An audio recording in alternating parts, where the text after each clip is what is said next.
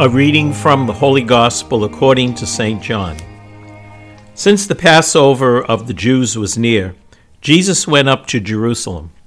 He found in the temple area those who sold oxen, sheep, and doves, as well as the money changers seated there. He made a whip out of cords and drove them all out of the temple area with the sheep and oxen, and spilled the coins of the money changers, and overturned their tables. And to those who sold doves, he said, "Take these out of here and stop making my Father's house a marketplace." His disciples recalled the words of Scripture, "Zeal for your house will consume me." At this, the Jews answered and said to him, "What sign can you show us for doing this?" Jesus answered and said to them, "Destroy this temple, and in 3 days I will raise it up." The Jews said, "This temple has been under construction for 46 years, and you will raise it up in 3 days?" But he was speaking about the temple of his body. Therefore, when he was raised from the dead, his disciples remembered that he had said this, and they came to believe the Scriptures and the word Jesus had spoken. While he was in Jerusalem for the feast of Passover, many began to believe in his name when they saw the signs he was doing. But Jesus would not trust himself to them because he knew them all and did not need anyone to testify about human nature. He himself understood it well. The Gospel of the Lord. Praise to you, Lord Jesus Christ. Here in Falmouth, I am responsible for 5 churches: St. Anthony's, St. Patrick, St. Elizabeth Seton, and our 2 chapels, St. Joseph and St. Thomas. These are far more than buildings. For many of us, they are sacred environments where images, architecture, and our beautiful church rituals help us to enter into the presence of the living God. And of course, Catholic belief in the real presence of Christ in the Eucharist, in every tabernacle and every church throughout the world, further proclaims the presence of God in these sacred places. Now, some might argue, well, God is everywhere. I can pray at home. Well, of course he is, and you can. But churches are special places where not only we enter into God's presence, but God enters into ours. Who of us don't hold deep memories of the church where we were married, or our children baptized, or received communion? Places where we prayed for loved ones who have died. Maybe a mass or service we attended, or the place we sought reconciliation of our sins that started us down a new pathway of life. I am so aware that in these, our churches, these memories are powerful, tangible, and they're sacred. And so we should always treat churches with the profound reverence that is due.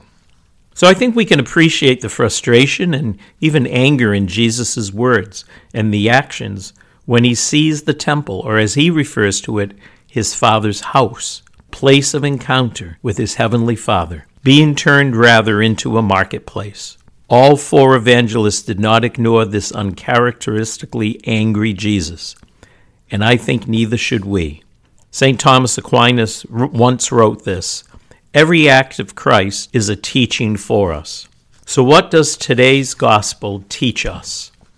Jesus applies the word temple differently than ever before. He says that the sign of God's presence will be when the temple is destroyed, but will be raised up in 3 days. We have the advantage 2,000 years later to know what Jesus meant.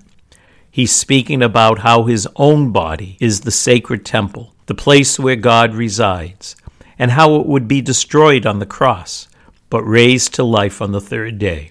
So Jesus in the flesh identifies as the new temple.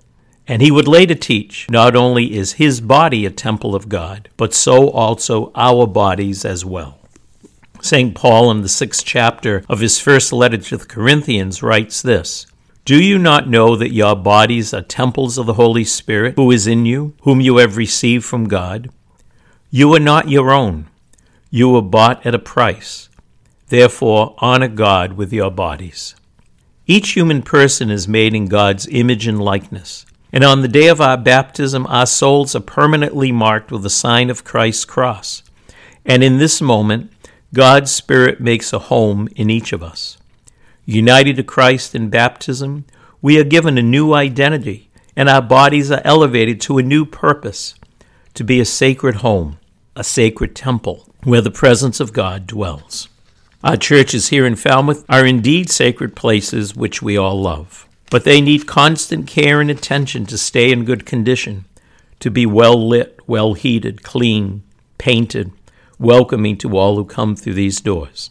Well, as we must continuously care for these churches, how much more should we be attentive to our temples, our lives, our bodies and spirits, these our places in which God dwells?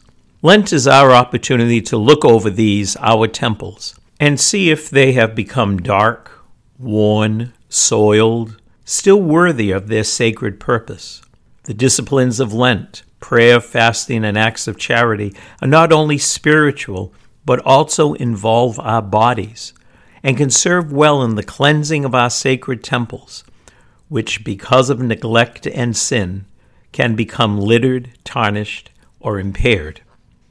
Our first reading today from the book of Exodus reminds us that God has given us the commandments to help cleanse our temples so that they may be once again clear, pure, undefiled. Contained in these timeless laws are instructions on how to place and keep God in the center of our lives and how to relate to one another. The commandments are a great way to examine our consciences and seek God's forgiveness, especially by celebrating the sacrament of confession during the Lenten season. It is the determined way to cleanse our lives from the influence of sin and make us worthy temples of God's dwelling in us.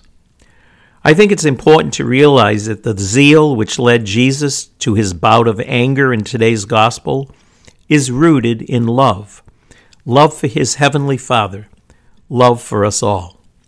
By becoming human, Jesus has raised our humanity, body and all, into a spiritual temple in which he may dwell. As we take into ourselves his real presence through the Eucharist today, may we make the effort this Lent, with God's grace, to cleanse our temples from the distortions of sin, so that those who we meet may come to encounter Christ in us and through us. Have a great week, everyone.